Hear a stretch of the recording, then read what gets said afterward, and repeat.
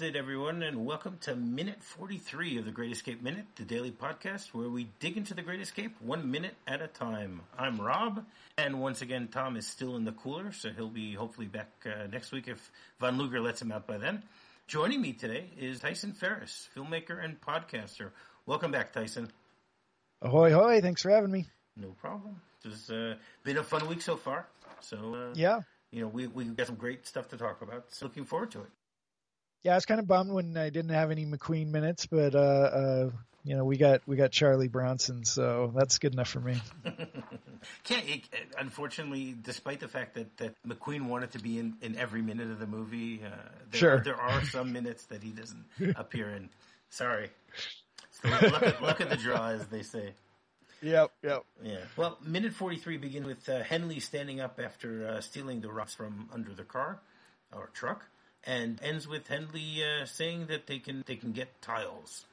So as you pointed out yesterday, at the end of our conversation yesterday, he does a really nice brush off as he stands up from getting out from under the truck. Now, on the one hand, it's interesting to think about the fact that here he is in a POW camp where there's a lot of dirt. In full dress. Full dress, wearing a white turtleneck that somehow stays white. And why should he be concerned about the fact that he's getting a little dust on his uniform? It's not as if he's going to look conspicuous.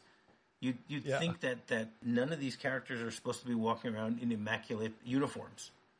I mean, again, as we've discussed, the fact that every one of his characters jumped out of a plane at some point. They should have they have clothes that are torn. They should have different oil stains, something. You wouldn't think. I read it as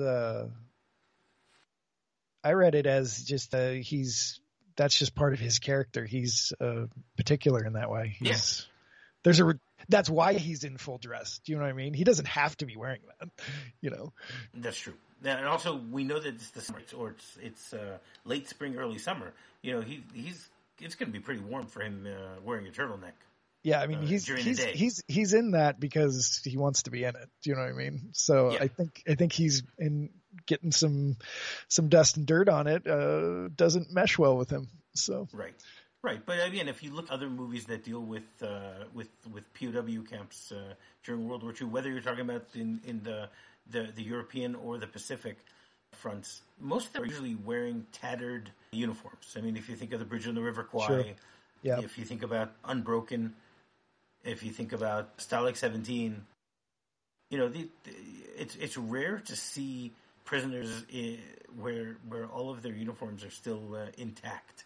So this is obviously a little harder to believe, but it's still fun, watching them do this. Yeah, I don't know, but it's not, it's not a work camp, so I think it tracks that maybe these guys aren't toiling quite as much as your average prisoner of war. Right. No, I can agree with that. But again, there's still the idea of wear and tear. I mean, most of these guys probably in uniform. Oh, sure. As we were discussing earlier in the week, when they bailed out of their plane, it's not as if they grabbed their suitcase with a change of clothes or with 5 pairs of change of clothes. They basically. Well, and it's kind of striking to me that he would even have this uniform at all. Exactly. I mean, to your point, if he got shot down, you had to, this isn't what you wear when you're flying a plane. Do you know what I mean? That's true also. I actually never thought about it from that point. It's not a flight suit. You're right. It's a suit. Yeah. It's not a flight suit. This is the dress uniform. Yeah, that's interesting. Basically, Henley then walks across the way to the nearest barracks, quickly, keeping the steel rods close to his legs so that no one can see them, and then he puts them inside. A hand pops out and grabs them. Then they close the windows, and nobody knows the better. But as we mentioned yesterday, there's going to be a problem when this truck actually, doesn't start. No, I was trying to think of what it could be. Maybe it could be that maybe it's the rods that are under the truck to be able to store things. Maybe a spare tire, or I don't know. Oh yeah, it could be like supports for that where it wouldn't. And he gets them. It would have to be a part Welded that in. isn't. It's something that yeah. It's not welded or bolted because he had no tools. He's able to get these off, just with his bare hands. So I did notice there's there's a hole at the end of the rod. It's kind of like bent at a 90 degree, and there's like a hole. So I wonder if it's almost something like slips over something else to kind of hang in place, or. No, I don't have a good answer, but it'd have to be something he can get off with his bare hands, which, like I was saying, there's not usually extra parts on a car, and then there's definitely not things that come off with your bare hands. Like this has to be a very specific thing on this particular vehicle. And after he passes them inside, they close the window, and then did you notice what he does? He brushes off his jacket again. Yeah. It's a no look brush off. He instinctively knows that there's dirt on his uniform and gets it in one go. I love it. So. And then it actually segues into one of my favorite scenes of the movie. The whole idea of the signals. For me, this is one of the most iconic things about the movie The Great Escape is the fact that they have this signal system set up, which is such an amazing signal system because it people who watch baseball and stuff like that, so they see signals, that the coaches, are signaling the players what to do and stuff like that. But they actually do that here. They're signaling when the guards are coming close or when the guards have gone away or whatever it is. So the signals that they use here is that, first they show, the guy with the pipe, he looks back, he looks both directions, and then he nods. That's all he does. That's his signal. He nods. And then the next guy with the pipe, the mustache and the pipe, what he does is he picks up a book and opens it. And then someone else starts, sees that and starts doing his laundry. In the sink that apparently they've fixed, the problem of the spout water that we just had not long ago. Sure. And then someone else sees that and he knocks on the wall. So I mean, these are amazing types of signals. It's probably the last one is probably the most conspicuous, right? Others are not, Yeah, it's just knocking on the wall. Now, can you think of any other movie or TV show or something like that which would, guess you could say, copies the idea of this? Using signals? Oh, well, right. I mean, there's a direct homage to this in an early Simpsons episode where Maggie's in a daycare, and basically the whole episode is she's basically the Steve McQueen of this daycare, and is trying to get her binky, I'm so happy that you brought that up because that was one that I found. I love that. I saw that when I'm not a Simpsons fan anymore. I liked it. I watched it the first few seasons. Sure. And I've always remembered that episode. It's a fantastic episode. Yeah. Marge.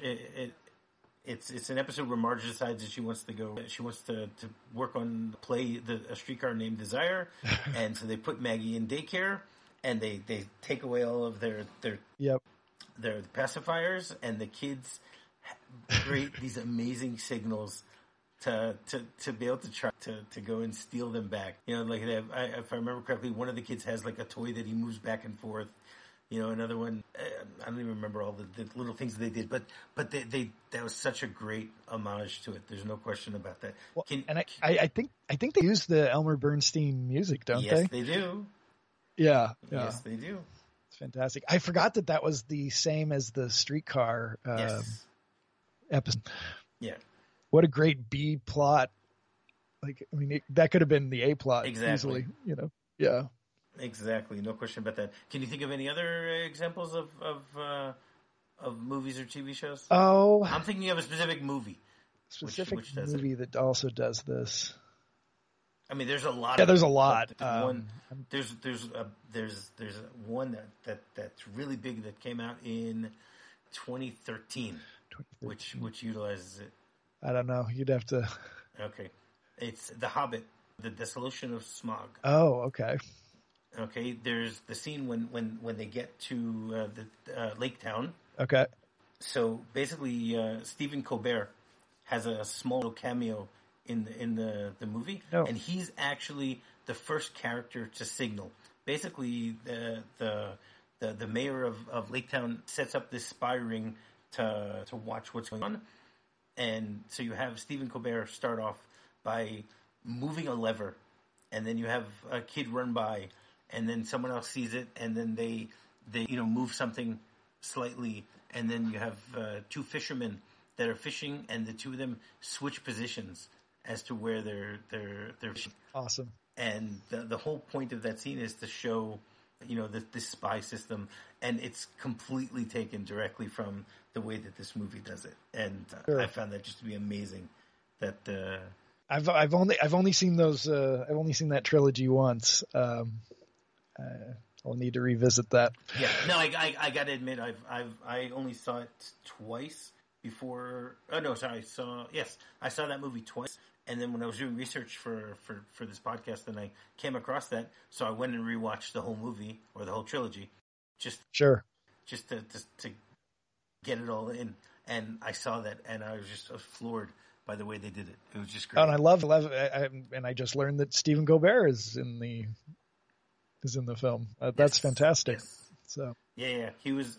I remember at the time I was, I was always watching, the Colbert Report, mm-hmm. and he mentioned the fact how much of a fan he was of Lord of the Rings and The Hobbit, and that he convinced Peter Jackson to give him a cameo, and he actually showed that clip on one of the shows before the movie came out. That's awesome. Where you just see him just for you only see him for a few seconds. Sure.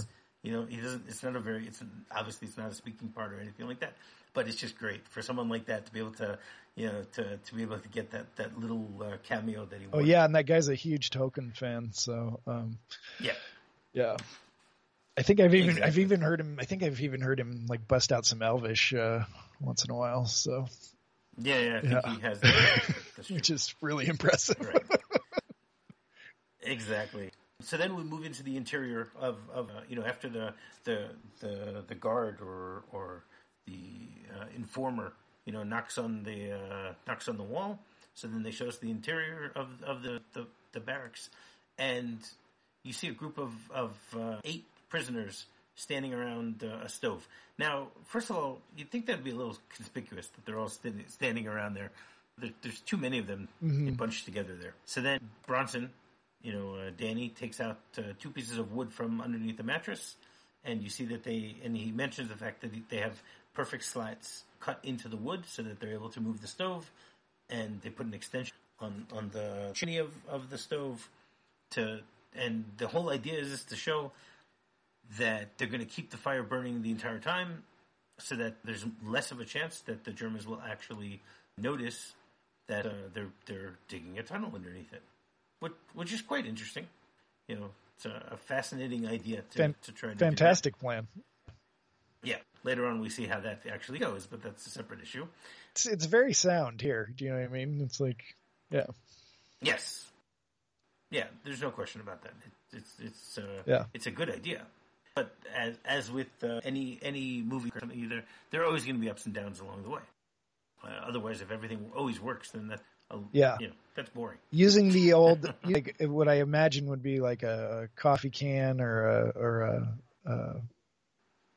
an old, fruit can or something. Yeah. A tin. Exactly. Using that as an extension for the stovepipe, just brilliant. Yeah. And I love the detail. I mean, you see actually the prisoner who's in the chimney, he's actually wearing oven mitts. They somehow found oven mitts. The things that you come across in a it's fantastic. Of work, I mean, they got to feed them, so there's got to be oven mitts somewhere. That's if they're feeding them hot food. That's true. You never know. They might just be giving them cold food the whole time. That's true. And then they mention that they have 2 tiles that are chipped, and that they need to replace them. The response is, we have some in the washroom in 113. Again, this goes back to what we were discussing earlier this week. It's not going to be noticed. You're going to take tiles off of one place and put them in another place. Or maybe they put Maybe they put the chip ones in the washroom, right? Could be, but again, this is a brand new camp. Yeah. You know, they built this camp for them, so there's how much wear and tear you can actually show along the way. But I think it's not so much that but if they see chipped ones in the washroom, right? I think the whole point is they don't want them to notice the chipped ones under the stove, right? Exactly. So if they notice it in the washroom, who cares if they notice it? No, but aren't they going to wonder why they have why they have chipped tiles there? Maybe they need to like. But they could wonder that, but then they go, but they're never going to equate that to tiles under a stove. Right. Do you know what I mean? That's true. They're not going to look at it and say, "Oh, wait a second. You know, there are others underneath the stove. Maybe they've actually switched them." You're right. Maybe they switched. I mean, why would you ever go there? Do you know what I mean? Correct. Like, no, you're right. You're right. I don't think anyone could make that. Like, that's right. That's interesting to do the switch of that. Yeah. Because as you said, if they saw the chipped ones on the floor, then they would get suspicious, and they wouldn't. You know, but if they see them on, okay, sure, all right, I can. Well, and even if they get suspicious in the washroom, they can investigate the washroom. It doesn't matter. They can investigate as much as they want. Yeah. They're going to find anything. Yeah. What are they going to find in the end? Yeah. They're going to find, chipped tiles. Some chipped tiles. That's it. Yeah. I guess. So, and I love that he instantly knows where those tiles are. Exactly. It's washroom 13 or whatever. It's. And it's just like he's like an encyclopedia of that's his job. Stuff around the place. But that is his job, so it makes sense. But you don't think that when decorating the camp, when they brought in the decorator to deal with the camp, you'd think that the same tiles would be in almost all of them, in all of the barracks. Yeah, it'd be like it's not. Yeah, we have it's not like. Yeah, we have a surplus of these. When we sacked France, we took over a tile factory, and there's a gajillion red tiles that we have access to. Right. It's not as if they're going to say, okay, well, in barracks 114 we're going to put red ones, and in barracks 113 we'll put some green ones because that fits in a little better with with the decor. Right. I mean, yeah. So unless the fact that the red ones were the not the standard ones, and those were what were left over. Yeah, I kind of want just for my own headcanon. There's like a scene of them building this, and there's a foppish British designer that or not did I say British? German designer comes in. Oh yes, and here we have the mint green tiles, and this one we have the burnt sienna tiles, and this one we have the just being very particular about each thing. Correct. That would have been great. That's that's something I can see Mel Brooks doing. Yeah, probably good. Oh yeah, absolutely, totally Mel Brooks. The be a great. If that did exist, I'm glad they cut it. It probably didn't deserve to be in the movie. Yeah, so. That's true. It's not it's not in the original script. How's that? Yeah, there we go. All right. Well, you have anything else this minute? Nope. I think we're good.